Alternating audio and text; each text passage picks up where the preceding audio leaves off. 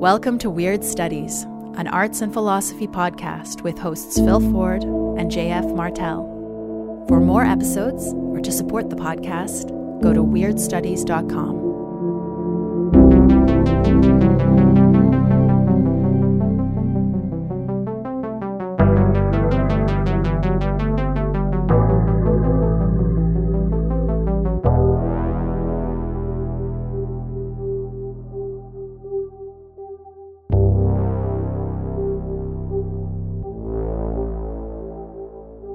Welcome to Weird Studies. This is JF Martel.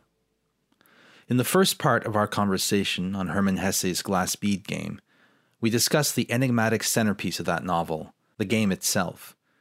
In the second part, we're talking about the cultural and historical implications of the fictional game and the monastic order for whom it represents a new understanding of our place in the universe. As Phil eloquently puts it, many of us moderns are rather well acquainted with glass bead games, that is, with cultural activities that seem divorced from the immediate concerns of the day. Sometimes it may seem like most cultural practices that aren't eminently monetizable are glass bead games of a sort. Think of the preservation of dying languages, for instance, or the performance of certain kinds of music, or the academic study of music, or literature for that matter. People who work to keep these things alive are few and far between, and if you're one of them, sooner or later, you're going to ask yourself the question, what's the point? What is the value of this thing in which no one else seems to see anything worth preserving? Hesse's answer here is interesting. There is a pattern to what humans do and to what they observe in nature and the cosmos. No single people or era gets to see the whole pattern, but every one of them captures a small part of it. For the full pattern to emerge, you would need imagination to think your way beyond the confines of your isolated epoch, and memory to remember the imaginings of those who came before you. Since the pattern is infinite, it may never be fully revealed. But woe unto they who decide that there is no pattern. Okay, there is one place where the great pattern of reality can and regularly does come into view, and that, of course, is the Weird Studies Patreon, where listeners of the podcast can enjoy a bonus audio show every off week, as well as writings by the Magistri Ludi themselves. Skeptical? Why don't you sign up and find out? At worst, you'd be helping keep the show alive. Those who like their logos delivered orally, and that's AU orally, could do worse than download Pierre-Yves' Weird Studies, music from the podcast Volume 1, now available on vinyl and CD on Pierre-Yves' Bandcamp page. Just Google Weird Studies Bandcamp to find it. We hope you enjoy this second and final part of our discussion on Hermann Hesse's The Glass Bead Game.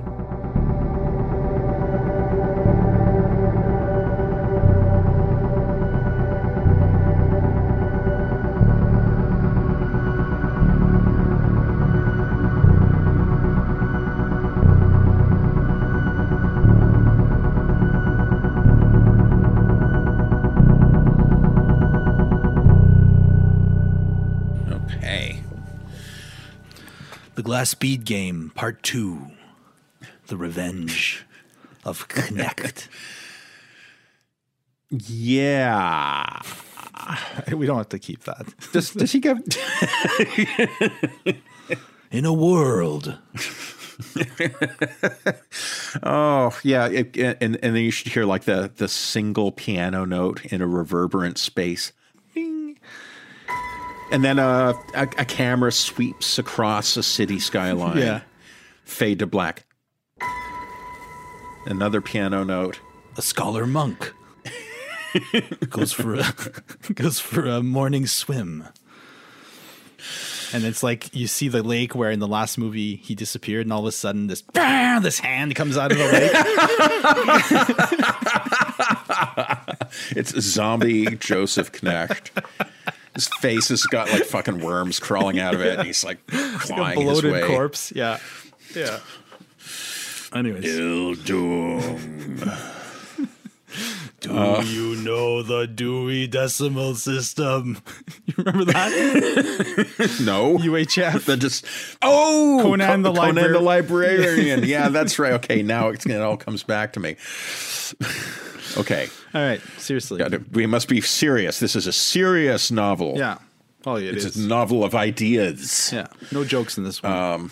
No, not enough of our clownish japes. So I kind of did something a little naughty. I wrote and recorded the intro for the first Glass Bead Game show and used it to basically set the agenda for this show. We'd agreed on doing another show about it. I felt a little bad because I was like, well, now that it's like published, JF has no choice. No choice. I've locked him down. It was very clever. Although that is obviously the place left to go. Okay, so in case you haven't listened to the previous episode, in case you haven't listened to my previously on Weird Studies. Fuck was I going to say? I'm sorry. So what? No, it's fine. Okay, so I say like what we didn't talk about is what happens after Knecht becomes the Magister Ludi, the master of the glass bead game. Mm-hmm. And what happens is that a kind of deep questioning that's always been a part of Knecht's makeup begins to reassert itself.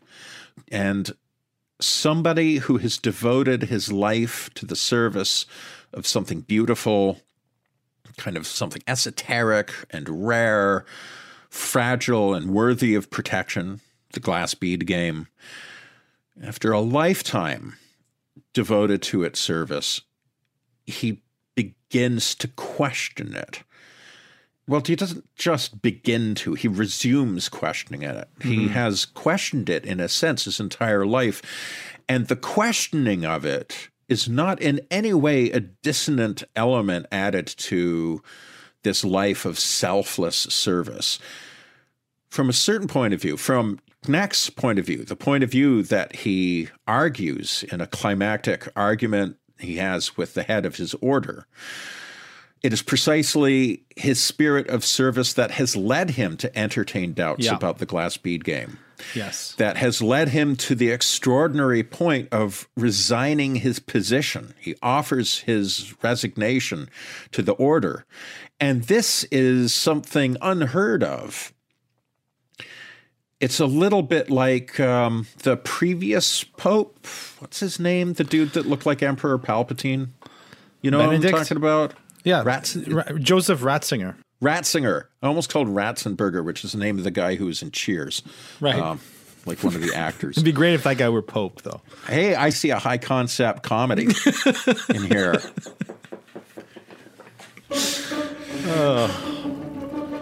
Meet John. And remember John? I don't know. We can maybe add in some wacky like music. It starts at Cheers. He's about to be Pope.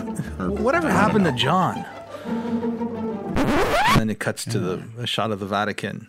Like record scratch. Yeah. Are we ever going to start talking about this fucking book? I'm sorry. It's my fault. I take full responsibility. I acknowledge the corn. So Ratzinger. Yeah. Acknowledge the corn. Maybe we'll get to explaining what that means later on. Let's not go there now, though. I think people are getting impatient. So just, like that was a controversy, wasn't it? Like a sitting pope isn't supposed to resign being pope. It was the first time since the Renaissance, I think, that happened. So, right. It's not something you see. Yeah. So this is a comparable situation where the office so greatly dwarfs the individual human being who occupies it. It is almost literally unthinkable for Knecht to take the step he takes. And you realize that this is the entire raison d'etre of this book. That is to say, not the book that Hesse wrote, but the imaginary book that the narrator's writing. That the scribal narrator has written and also assembled from Knecht's Juvenilia, because there's this 100-page appendix at the back that collects Knecht's surviving writings. And the framing conceit of the book is sort of like, we must try to understand the enigma of Knecht's choice. Mm-hmm. We must come to an understanding in order to adjudicate the question that has consumed the pedagogical province in argumentation. Like, you get the sense that Knecht's action and what happened to him subsequently, his untimely death in a mountain lake, you get the impression that this shook the institution to its very foundations. And we are told that all of Castalia divided into pro-Knecht and anti-Knecht factions. The strong implication is that in doing this, it actually ended up renewing the sense of like skin in the game, the sense that there is something at stake in the glass bead game.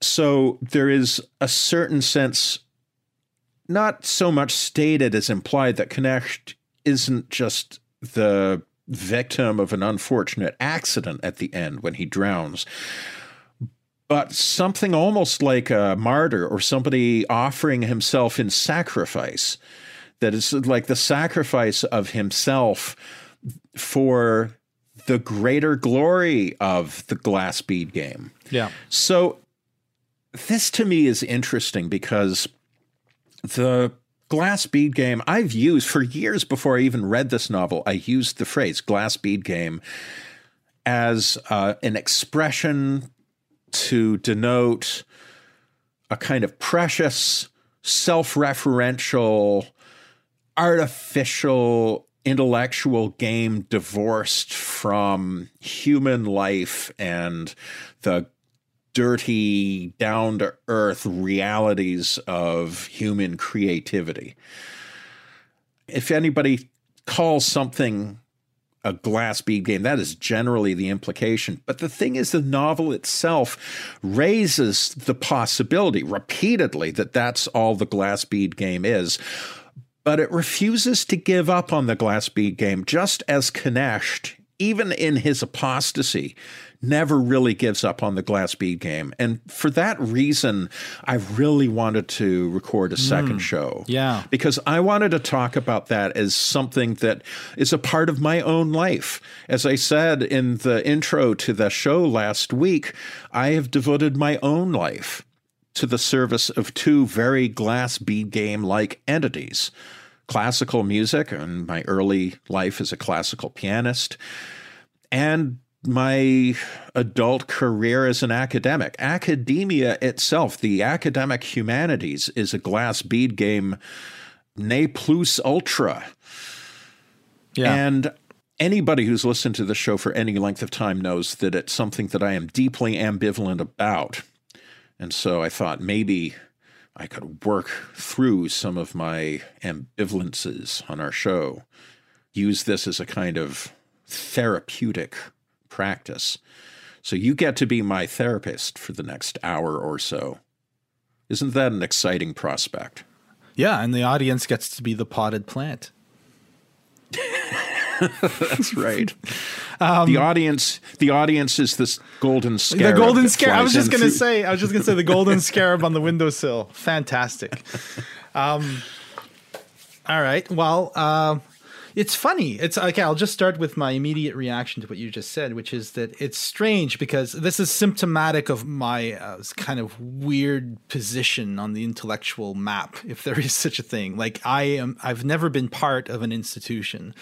I read the glass bead game on my own time when I was in my 20s, and I absolutely fell in love with the idea of the glass bead game. And to me, the glass bead game, I've always used that phrase to indicate something like that one part of thinking and philosophy that actually matters. Like, it's so funny that, I've interpreted it in the opposite sense. That doesn't mean that I didn't see reading the book that there was this ambiguity.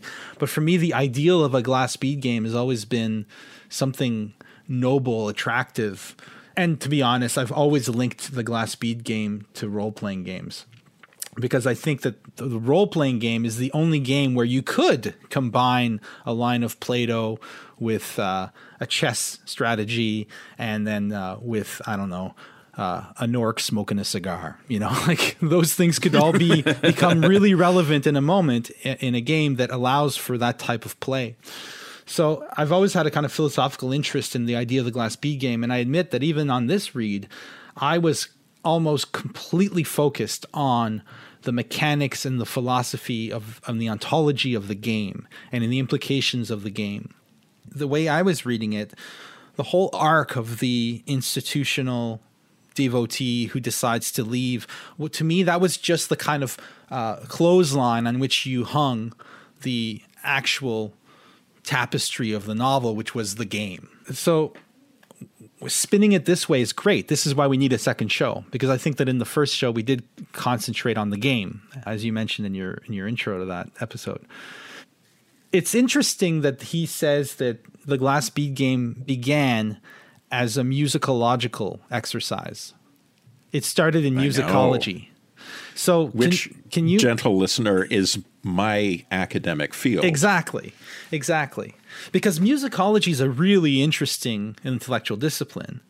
Because, and I think so. I think Hesse was right to pick that as the place where such a game would appear, because musicology is an abstract, and I don't mean abstract in a negative sense, an abstract kind of, in its essence. I know there's much more to musicology than this, but in its essence, it's an attempt to conceptualize music, right?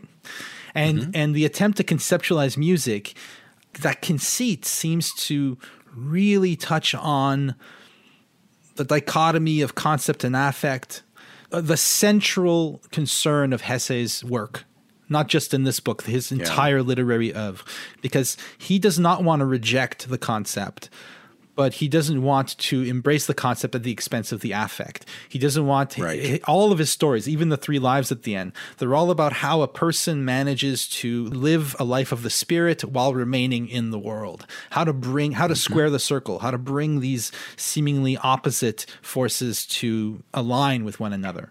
And I think that that's essentially what musicology is. I mean, for me as an outsider, if I were to romanticize your discipline, I would see it as something like that, an attempt to bring these incommensurate things together without losing either of them. Is that? I think that's wonderfully well said. Now, if people lose themselves in arguments about what musicology is, and it certainly has changed in the last 30 or so years from a field exclusively focused on music of what's called the Western art music tradition, but I prefer just calling it classical music because everybody knows what that means. And it no longer is solely concerned with that tradition, or even preponderantly anymore. A huge amount of musicology concerns popular music, and not wanting to get into a definition of what popular music is either. Nevertheless, all terminological and methodological wrangles off to one side. I think if we're looking at this from like a 30,000-foot view, sort of a God's eye view here, I think what you said is absolutely right. And I certainly respond to that personally, because what you've characterized is also, I think, the intellectual problem of my entire life. Like, it's the thing that I have wrestled with in one form or another for as long as I have had like abstract thoughts about anything. So, as a pianist, I've said this in the past, as a classical pianist, I was unduly influenced early on by Glenn Gould in a very intellectualist kind of way of approaching music, where every aspect of an interpretation has to be the result of some kind of thought, some sort of analytical, some choice, some decision. Some decision. Exactly.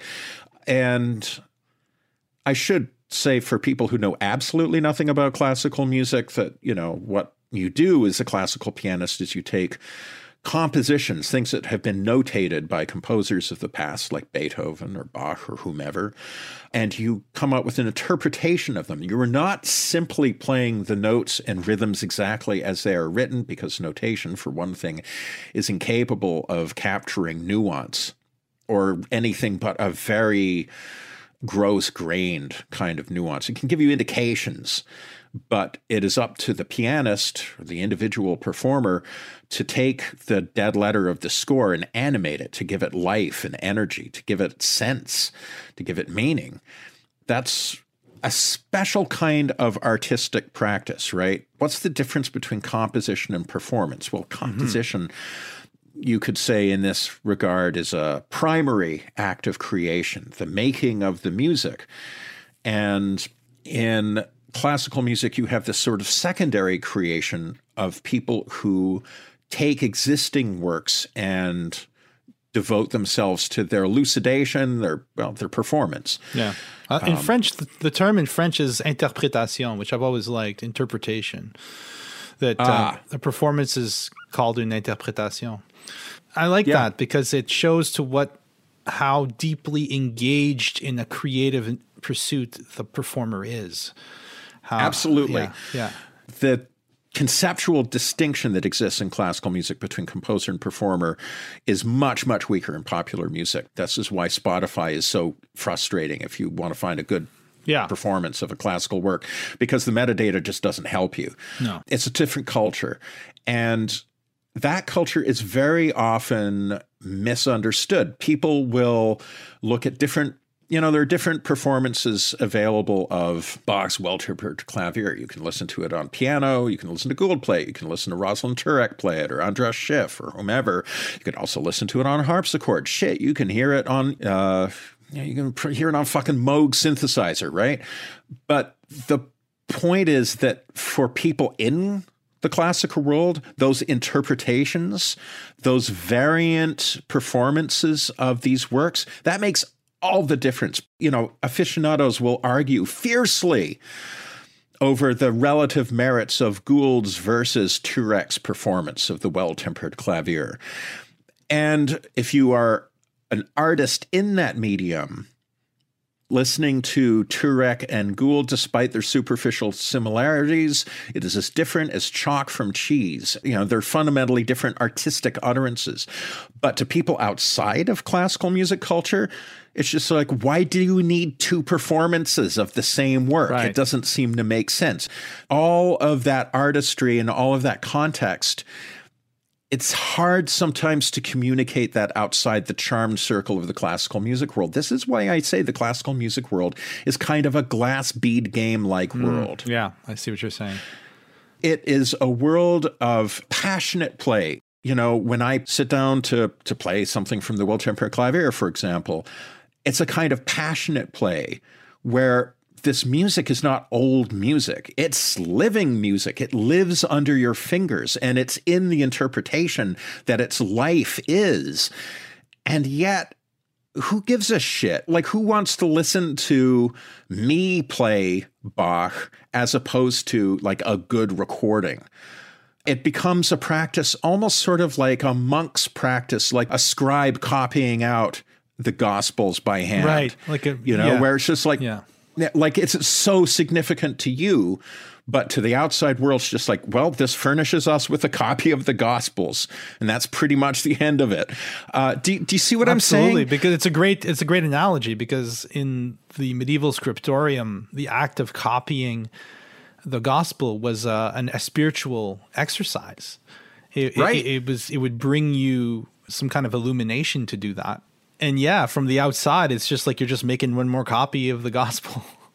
Just one more rendition of, Bach's Well-Tempered Clavier. That's all that's happening here. Yeah. But from the inside, it looks very different. Again, another example of how a lot of things in life look really different from the inside than they do from the outside. And not just Scientology. Other things too. You mean musicology? No, I was doing a bad joke. Oh, okay. Scientology looks pretty weird from the outside, but maybe it looks really cool from the inside. For a second there, I thought you seriously were making a Freudian slip and referring to musicology as Scientology, which would be funny as shit. No, it was unfortunately it was intended. I would love that. Yeah. Anyway, I want to return to where I was going with that. That actually, although that was a useful clarification, or at least I feel like it might have been useful, it was kind of a long parenthesis within the point that I wanted to make. Just getting back to your characterization of musicology is the point where affect and concept kind of duke it out.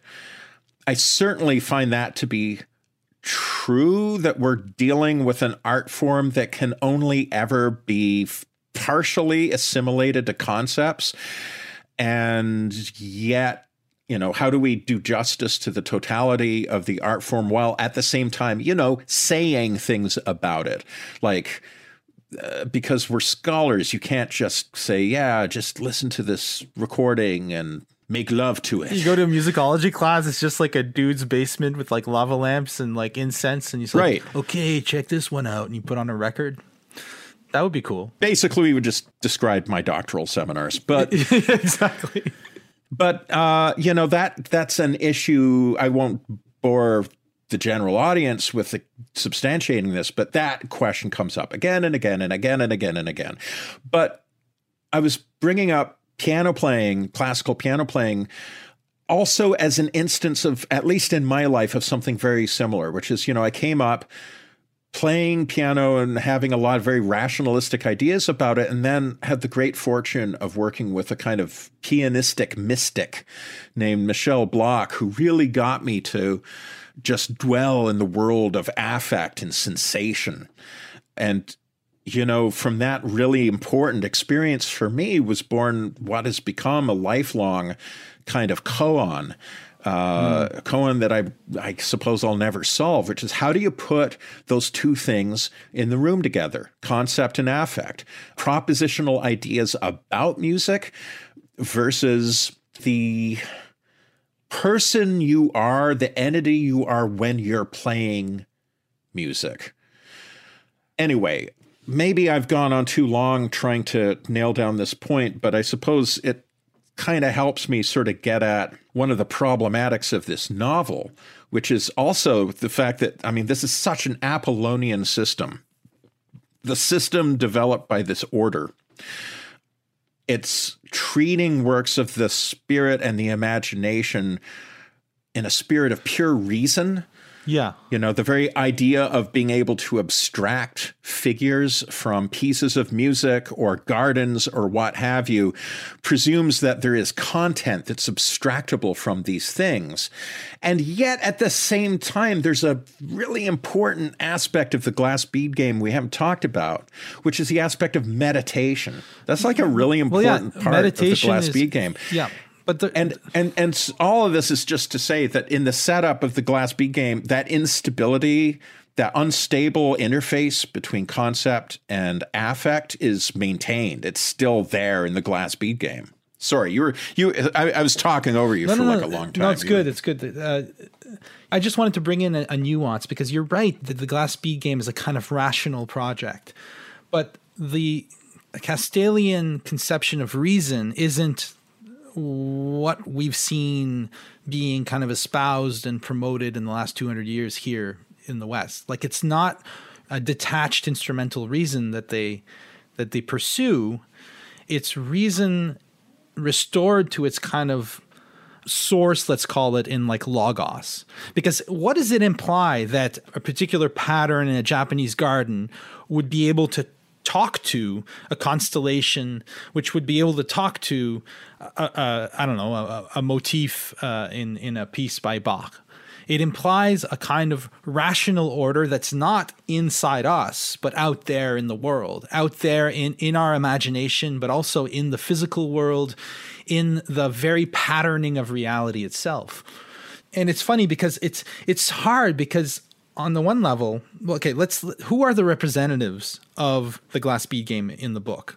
Well, there's Joseph Knecht, there's his friends and the people who surround him, who seem to espouse different kind of ideological views. And then there's also the narrator, and the narrator seems to be very favorable to Knecht's way of looking at things. He seems to be one of the apologists who are trying to show how important Knecht was to the evolution of the game. On the one hand, there is in the hierarchy or the magisterium of Castalia a sort of dry, bureaucratic, or like a kind of like political structure that's fossilizing and in danger of becoming brittle, like really brittle. And that's Knecht's prophecy at the end, is if we don't open up, we're going to fall apart. But it seems to me that this magisterium exists to protect a kind of spiritual practice. So it's hard for me to read the glass bead game. I'm not implying that's what you were doing, to read Castalia, let's say, as a metaphor or an analog for divorced, rational, kind of like aloof, modern, rational structures of inquiry. I don't think that that's what it's supposed to represent. I think Hesse really saw it as, well, it's hard to say, but I really see it as an attempt to already, that within the Glass Bead game and within Castalia, you already have a marriage of affect and concept that's really important, that's been achieved. And I think that the reason Knecht remains devoted to the order, even when he's seeing the deep problems that are running through it, that the reason is that he believes the Glass Bead game is one of those great achievements that should be preserved for as long as possible. Mm-hmm. Yeah, so I'm just saying that the rationalism of the Glass Bead game, it's much closer to the rationalism of a Plato or Aristotle than the rationalism of like Hume or Locke, is all I mean. Sure. Yeah. Just, I guess that's an important wrinkle. Just a wrinkle, I guess. I was hoping to bring that back to what you were saying, but now I feel like I'm finished. No, that's an important point. You're quite right that a member of the Castalian order would, obviously find himself completely lost in our world, which is, after all, the age of the feuilleton. There's a very sharp distinction to be made between any kind of scholastic, academic notion of reason and what these guys are working with. But I think all the better to establish a basic problem that I think attaches to any intellectual or artistic system, that at a certain point it will become esoteric. It will become a practice that is more for its own practitioners than for an audience. And this connects to musicology, or indeed any academic discipline. This is an idea that's particularly lively in the neoliberal world that we live in, that defines value entirely in terms of market value. And so, when Jesse Ventura was governor of Minnesota, I remember him blithely remarking that his arts policy was any art that people were willing to pay money for. Well, there's your arts funding. And he had absolutely no patience for the idea of funding anything that couldn't draw an audience by itself. Well, that obviously means no classical music. It means no jazz.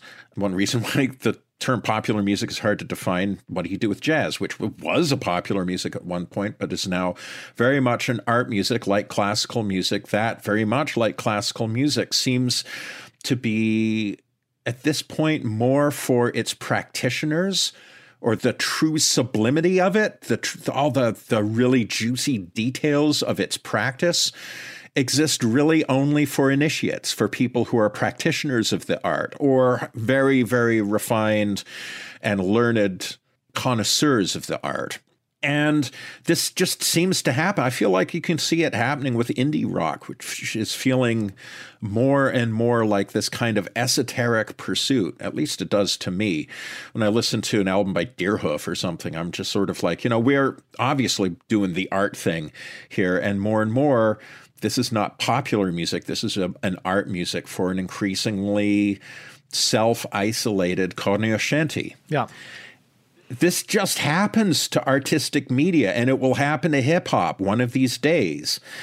And then the question really becomes a matter of preservation. If you decide that what makes art worthy of our attention is the degree to which it can draw that attention from a wide and uninitiated public, then there's no point in supporting classical music or jazz, or indeed any academic study, because, with a very few exceptions, the work that academics do is really only comprehensible to and meaningful to other specialists in their field. Yeah.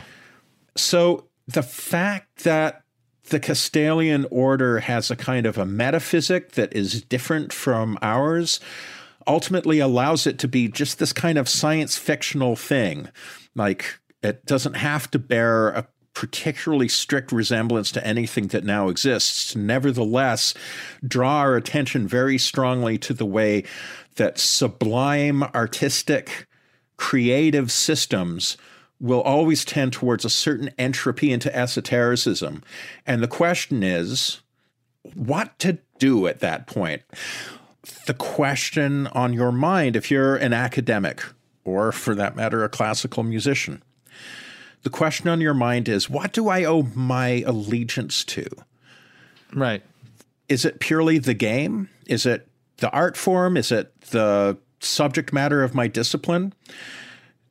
Do I owe it 100% of my allegiance and 0% to the people on the outside out there in the world living their lives who might stand to benefit from it?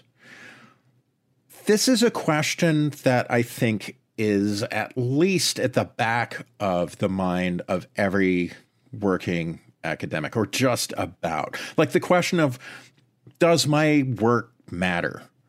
And if it does, to whom? And in what context? Yeah. If you're a classical musician, you're going to ask, like, am I just playing music for other initiates?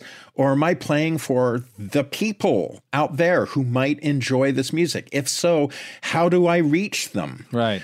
And it's the same thing. Like, you know, academia is very often characterized as a hotbed of extreme leftist agitation.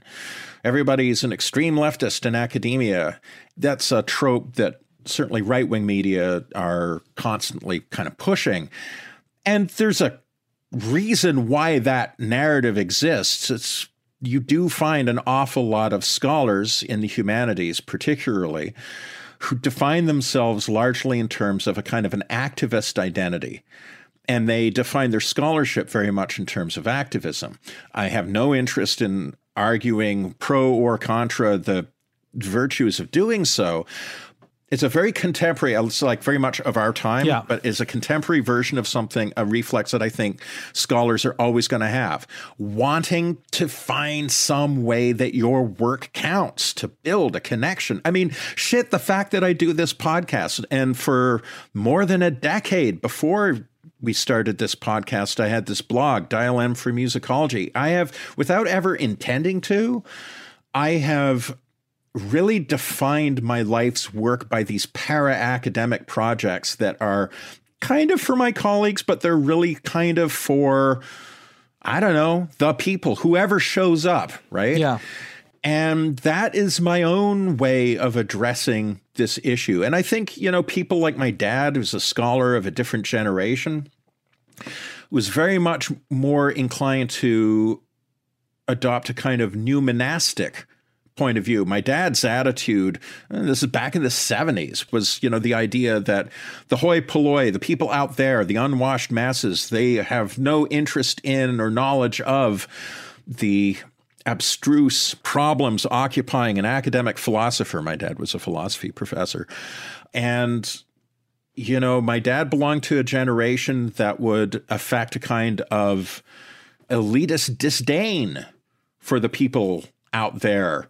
Absolutely the inverse, the very opposite of the stance of the activist scholar, but coming from the same place. In the case of scholars like my dad, it was a forcible foreclosing of that nagging question, who is this for? For whom does this matter? If you just militantly say it matters for me and my colleagues, or it matters to me and the 5 people who are capable of understanding my technical arguments, and that is as it should be, because we are standing up for high culture in an era of vulgarity and low standards. Like, that's a different answer to the same question. You know, maybe most people listening to the sound of my voice are thinking, well, that's a pretty shitty answer. Again, I'm not interested in litigating like the pluses and minuses of these different answers. All I'm just saying is, one way or another, just about everybody working in a glass bead game type situation is going to ask that question. They're tasked with finding an answer.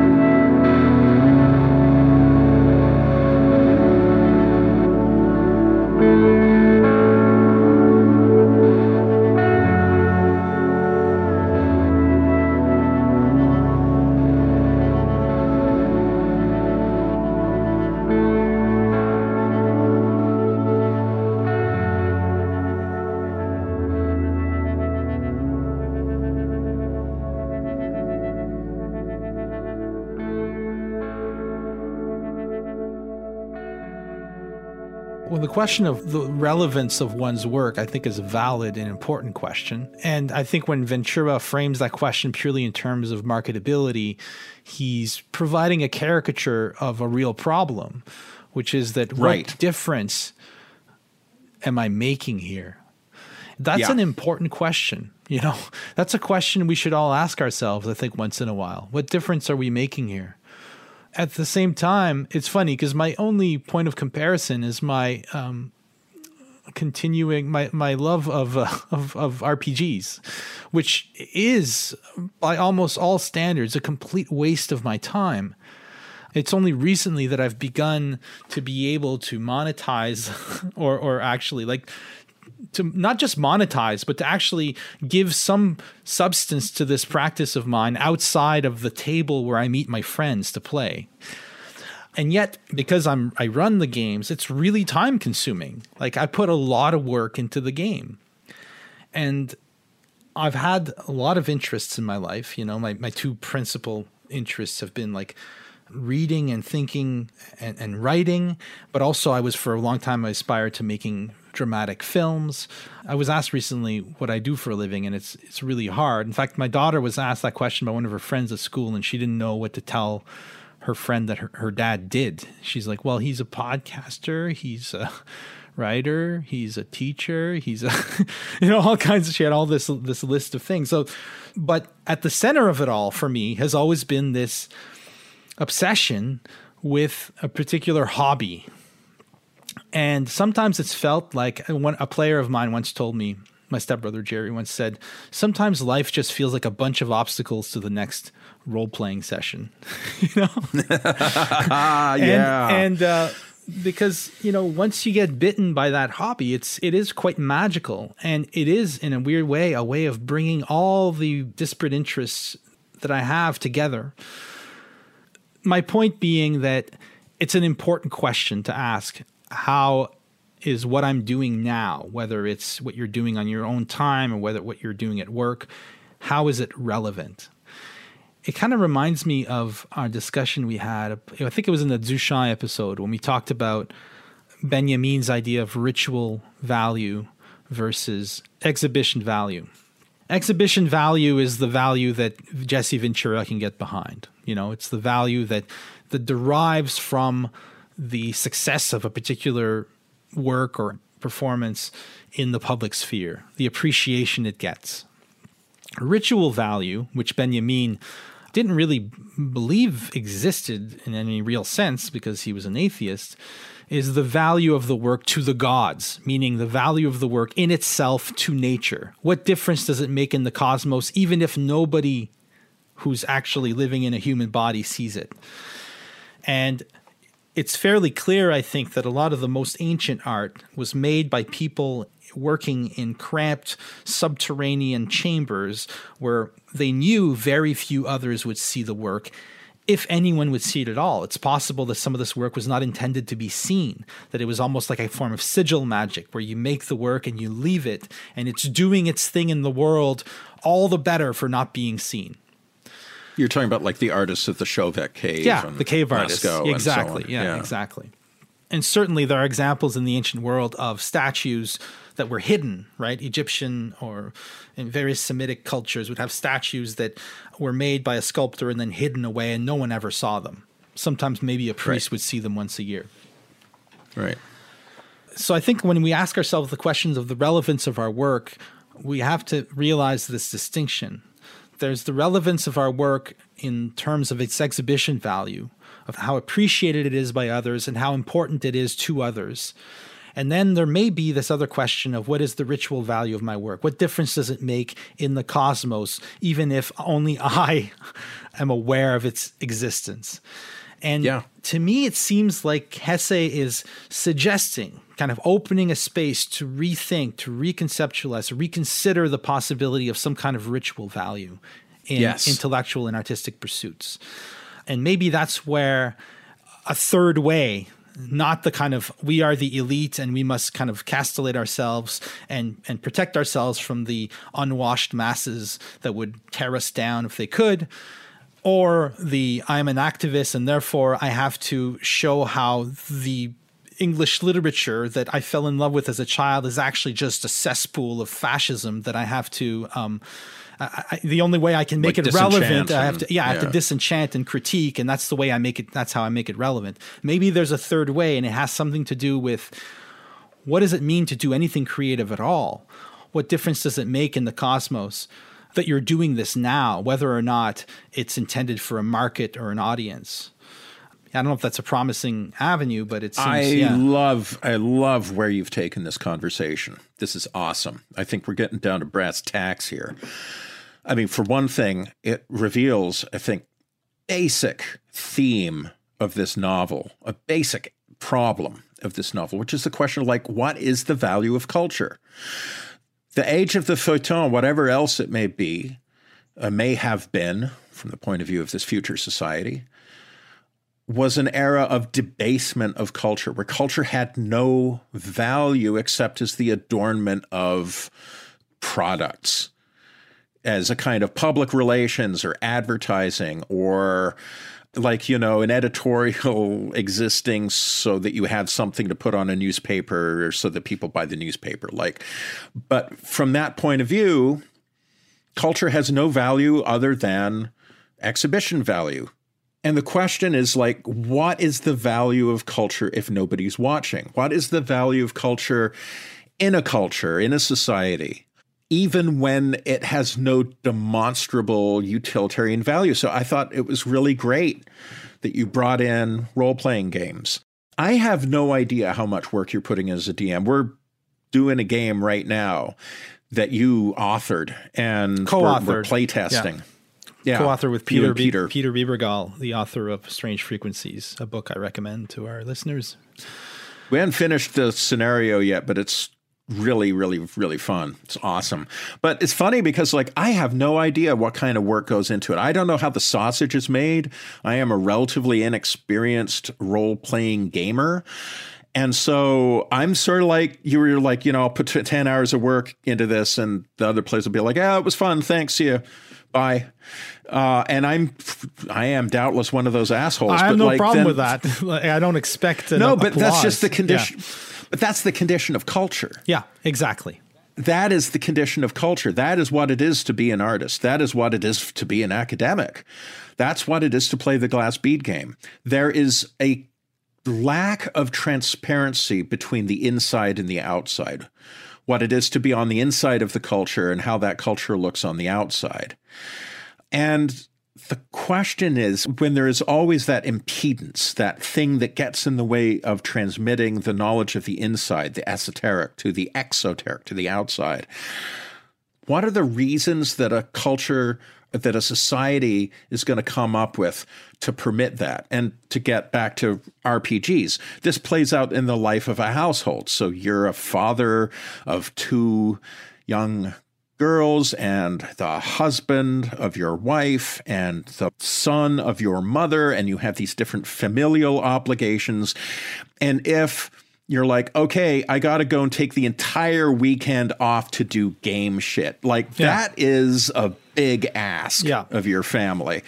And that's not to say that your family is going to say no, or that your family is going to veto that. But there has to be some sense of like, but there must be a reason why we would value it, even though we're not playing the game, even though we don't even really know what you're doing. And even though it doesn't pay the bills. And even though it doesn't pay the bills, likewise this podcast, like we're making a little bit of money now through the Patreon, but for the first couple of years, this was entirely free and we weren't monetizing it. And we were spending, each of us, at least 20 hours of our week to put this thing together. And our families quite reasonably might ask, but what for? Like, what justifies this? And you and I both are fortunate that we have really supportive families where that question was never asked. There was just a kind of a basic belief in us that it must have some value. Well, it seems to make you happy, so maybe that's a value or reason to uphold it. But basically, within the little miniature society of a family, there are cultural things that enter And they have to justify themselves one way or another within the values of that family. Yeah. And what goes for the micro society of a family goes for the macro society of a society, of the world that we live in. Yeah, very well put. Yeah, so the question really becomes a value of like what justifies art. And we do live in an age that seemingly has forgotten any justification other than either something to do with politics or something to do with money. Yeah. Exactly. Now we're hitting on a vein that runs through the whole podcast. I mentioned the Duchamp episode earlier. There are other episodes where we've discussed this, that I think that you and I seem to agree that art made in perfect solitude. Let's imagine, there's that one, I can't remember his name. He's an artist who will arrange he'll take a walk, like hike out in the woods somewhere. I think he's British. And Andy Goldsworthy. Yeah, that's the guy. And he'll make like a circle of stones, or he'll just arrange nature, a cairn or something. A cairn, or a snow throw where he'll grab a handful of snow, throw it up in the air, and photograph it, and he gets these incredible shapes, which are just made from that evanescent moment. I guess that because he takes a photograph, it extends into outside of his own experience into the world. But what if an artist were to do that and not show, the cairn to anyone, or even leave the cairn and then watch the tide just take it apart? In that case, I don't think anyone would object to the characterization of something like that as a ritual, Yes, a ritual absolutely. is art that you do for the gods or for God. So you're creating a little aesthetic moment, and it's not intended for consumption, and its value comes from that. Can we still have that in our society? Is there a way for that to become a possibility? Well, obviously it can. Anyone who has a religious practice will agree that it can. However, if culture itself hinges on our salvaging some sense of that, then what are the implications for a secular culture? Is a secular culture incapable of finding ritual value in art and in creativity? Yeah. Do we have to become a religious culture again? That's kind of the question that Hesse's asking. That's right? A huge question. Yeah. There's the alliance of Castalia with the Roman Catholic Church in the book, which is kind of a ballsy thing to propose because, first of all, a lot of people in 1943 would have thought that there'd be no more Catholic Church in 100 years. And here we are almost 100 years later, and there still is. And Hesse's suggesting that in 400 years, it will not only still be around, but have found a new kind of lease on life at that point. Now, that's a big ask, I think, for most people today, to ask us to believe something like that.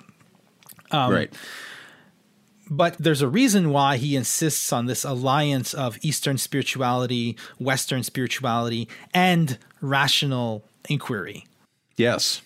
What he's telling us is that our secular culture, without necessarily succumbing to or converting to one or the other of the existing faiths, has to become spiritualized, has to become a kind of religious thing. We have to retrieve some notion of the divine in order that our culture can survive. That is a controversial thing.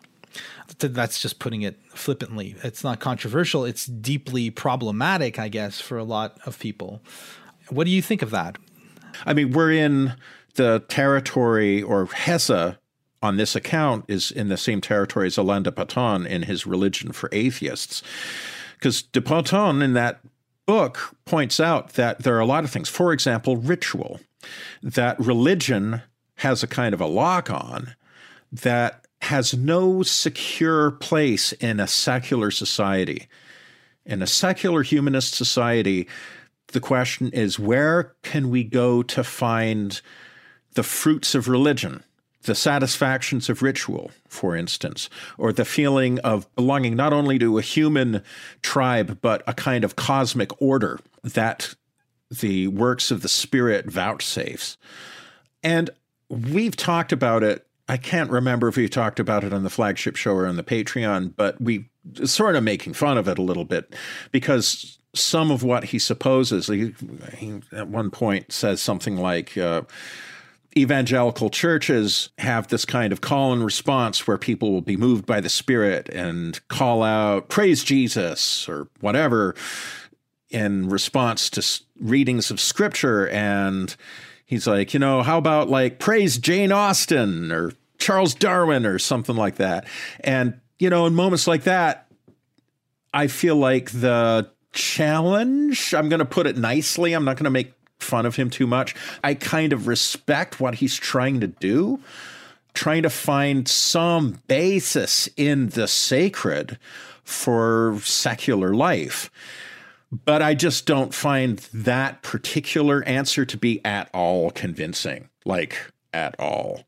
But nevertheless, the point I was going to make, though, is that just to amplify what you were saying, Hesse is trying to imagine, trying to picture what that would look like, a secular and humanist kind of religiosity within which culture can take its place and find its value in society. See, this is where I think Hesse is onto something. Again, I'm going to repeat the phrase. I think I'm the one who uses it most of the time. We're not modern enough. I think that implicit in our secular culture is already a kind of religiosity. I certainly feel it when I visit a museum. It's not my religion, mind you, but it feels religious. When I read the work of certain atheists, I feel a certain religiosity. I'll never forget that passage I think it's in The God Delusion, where Dawkins says something like, some people describe me as profoundly religious. And this is him acknowledging that the way he writes about nature requires a religious language. His admiration, and this is something I'll give to Dawkins. It's an ecstatic vision. It's an ecstatic vision of order, inexplicable order. I think many, many scientists would agree that the universe exhibits inexplicable order. Yup. I think that once you've made that acknowledgement, you're already standing on religious territory. It's not a matter of claiming that there is this or that God behind that order. Because I think what you realize when talking about the difference between inside and outside, when you're inside a Western monotheism, the so-called God that these particular monotheists, whether they're Muslims or Jews or Christians or Baha'i or whatever, the particular God they worship is not a Christian or a Jewish or a Muslim God. It's something that one calls God out of necessity because there's no other word for it. The God of a monotheist is a God by analogy with localized pagan divinities, okay? And even within the pagan, modern paganism, I would argue even some forms of ancient paganism were fundamentally kind of oriented towards a unitary divinity, a unitary divine. Even people like Julian the Apostate, or certainly Plato and the Neoplatonists, spoke of God in the singular. This is not worshiping a particular god, like offering sacrifice to Moloch or Baal or something like that. It's within the tradition of monotheism, there's a distinction between what those cults were doing, whether or not they were actually doing it, it's another issue, and what they're trying to accomplish. So what I'm saying is that what a secular person who has invested spiritual energy into either the production, the practice, or the appreciation of science and what science reveals about the world, the space they're in is, I think, already a religious space. And I think maybe Hesse, what he's trying to say is that it's just a matter of time before we are able to acknowledge this implicit religiosity of secular culture. And perhaps that's what's going to resolve a lot of the tensions between the secular culture and the various religions, which are not going anywhere. They're going to stay. So whatever the solution is for how we achieve world peace, it's going to have to include the religions. And likewise, the various religions would have to see what I'm trying to talk about here, which is the implicit religiosity of the secular science project, let's call it, the inquiry into nature that presupposes, as a matter of course, as a necessary axiom, the inexplicable intelligibility of nature as such. Once you've made that assumption, once you've assumed that nature is somehow intelligible, I think you've already crossed the line outside of any kind of putative secularism that I think is actually really rarely espoused especially in specialized fields where people have a skin in the game.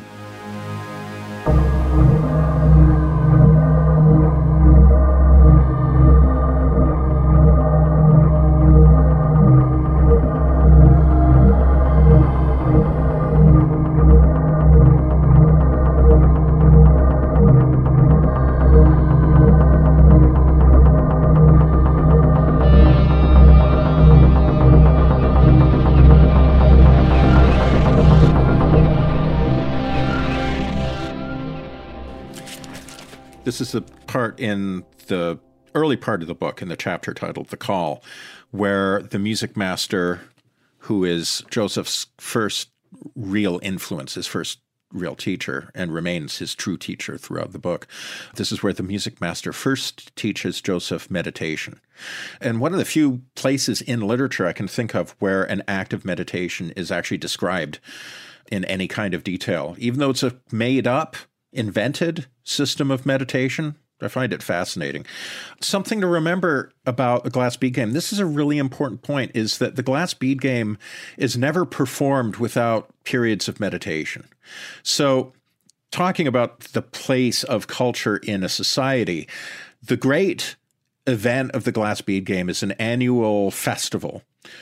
And we get the sense from the narrator that at the time of Joseph Knecht's magisterhood, that the game is already somewhat fallen from its golden age, that at one point everything in this whole society would grind to a halt and people would be, listening to their radios. This is, the most advanced communications technology has existed when this book was written, the radio. So Hesse imagines people glued to their radios, following every move of the glass bead game, and the event takes place over several weeks with all kinds of ritual and pomp and ceremony. And even in its somewhat fallen off days, the game still is celebrated in something of this way. And there's a description of how episodes of playing the game alternate with episodes of meditation, and the meditation is part of the festival, right? So it's shown to us from early on that meditation and the game are really inextricable from one another. So this is where Joseph first learns meditation from the music master. "You will soon be entering another stage," the master said. "There you will learn all sorts of new things, some of them very pleasant. Probably you'll begin dabbling in the glass bead game before long. All that is very fine and important, but one thing is more important than anything else. You are going to learn meditation there. Supposedly all the students learn it, but one can't go checking up on them. I want you to learn it properly and well, just as well as music. Then everything else will follow of its own accord. Therefore, I'd like to give you the first 2 or 3 lessons myself. That was the purpose of my invitation. So today and tomorrow and the day after tomorrow, let us try to meditate for an hour each day, and moreover, on music." This is, so the master leaves, Knecht drinks some milk that he is given, and so this is still on page 78. "Now the magister turned on his chair and placed his hands on the piano. He played a theme and carried it forward with variations. It seemed to be a piece by some Italian master. He instructed his guests to imagine the progress of the music as a dance, a continuous series of balancing exercises, a succession of smaller or larger steps from the middle of an axis of symmetry, and to focus his mind entirely on the figure which these steps formed. He played the bars once more, silently reflected on them, played them again, then sat quite still, hands on his knees, eyes half closed, without the slightest movement, repeating and contemplating the music within himself. His pupil, too, listened within himself, saw fragments of lines of notes before him, saw something moving, something stepping, dancing, and hovering, and tried to perceive and read the movement as if it were the curves in the line of a bird's flight. The pattern grew confused, and he lost it. He had to begin over again. For a moment his concentration left him, and he was in a void. He looked around and saw the master's still, abstracted face floating palely in the twilight. found his way back again to that mental space he had drifted out of. He heard the music sounding in it again, saw it striding along, saw it inscribing the line of its movement, and followed in his mind the dancing feet of the invisible dancers. Wow. That's beautiful. Yeah. And it doesn't correspond to any meditation that I've ever done. Hesse made it up, and yet at the same time it is recognizable as a meditative exercise, as a kind of internalization of the glass bead game where figures are abstracted from things and then put into play with other figures, but it becomes like the beautiful inner reflection of the game. The esoteric inmost essence of an esoteric game. Right. Yeah, absolutely. It reminds me of the Western Christian concept of meditation, which is slightly different, I think, from the Eastern one, which is you always meditate. I know that these forms of meditations exist in India as well, that you meditate on something and then you put tremendous effort into the meditation and then you let go. And then there's this moment where I think it's called I'm forgetting the terms, forgetting everything today. Of Christian meditation, but it reminded me of that anyways, of like icon meditations in the Greek Orthodox Church or something like that. Oh yeah, or like visualization meditations, which one finds particularly in, I think, the Tibetan tradition. Vajrayana. I'm no expert in that. Yeah. Right, where you have to visualize an entity in hallucinatory detail. Yeah. And the idea is to get to the point where you're no longer even effortfully maintaining this image. The image becomes autonomous. And supposedly there are magical consequences of that you can actually, this is how a tulpa can be generated, right? A tulpa being a kind of egregore. Oh, sorry? So if people don't know what a tulpa is, it's like you create an entity, an imaginary or imaginal entity. And the idea in Vajrayana is that, or in Tantra, I guess, is that you can then actually stop thinking about it and it keeps existing. It can actually manifest physically even. Right. Yeah. But the thing is that there's nothing in the description of meditation that is particularly religious. Like just my account of that practice of visualization in meditation has a religious aroma because you're like meditating on a deity or visualizing a deity or some object of devotion. But in the glass bead game meditation, it's just music. Yeah, right. It's purely aesthetic. Yeah, right. Exactly. It's appreciating art as a spiritual enterprise. It's what I was trying spiritual and rational. Yeah, it's what I was trying to convey to the people who took that class I gave in the summer. You know, at one point I was thinking of calling it Lectio Divina. Like, how do you engage in a Lectio Divina, divine reading, while you're reading, let's say, Moby Dick or Hamlet? I think that Hesse's giving us a picture of a culture that has found a way to approach the aesthetic in a kind of non-denominational, non-dogmatic, yet deeply religious way. Yeah. It's fascinating to me because it is impossible to keep the spiritual out, right? Whatever we mean by spiritual, which is a word I dislike. But me too. Sometimes it's necessary. Yeah. Yeah, there's no other word that really means the same thing in the English language, so we're sort of stuck with it. Yeah. This is maybe an answer to Alain de Botton. How do we take from religion and put it in secular society? I mean, your line, the problem is that we're not modern enough, sort of gets at a possible answer that's emerging from our conversation, which is like, we are always doing that the religious or the spiritual is implicit simply in contemplative behavior. I have found this, like, you know, there's a movement of what's called contemplative pedagogy, which is interesting to me. And it's people who come from a variety of contemplative traditions, some of them Eastern, some of them Western. Every now and then we'll do a contemplative practice, especially in my Music Since 1960 class. So like in summer 2019, I think, I taught that class.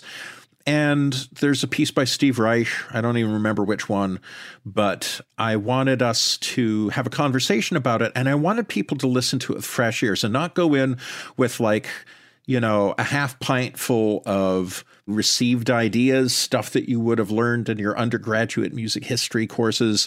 I just wanted to really get people to like listen to the thing and dig their own response to the thing. And I forget what the prompt was, but basically having them listen to this piece and concentration, doing nothing, and then spending several minutes afterwards writing down just thoughts, reflections.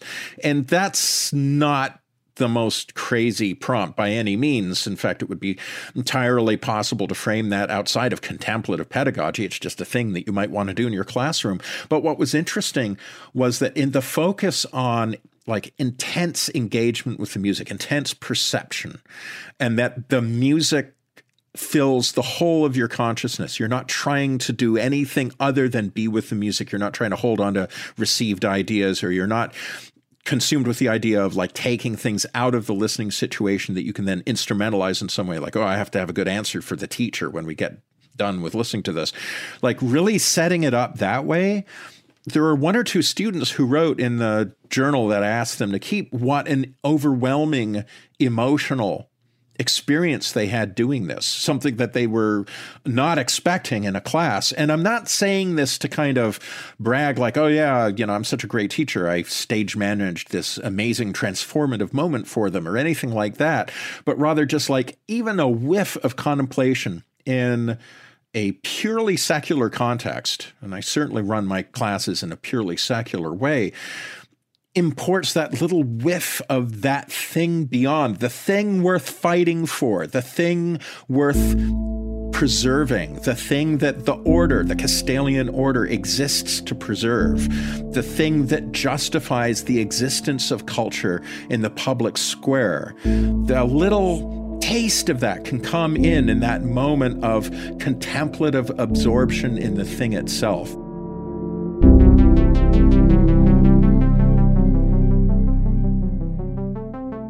If you enjoyed this podcast, consider subscribing to Weird Studies on your favorite podcasting platform. You can also follow us on Twitter, visit the Weird Studies subreddit, and, of course, support us on Patreon.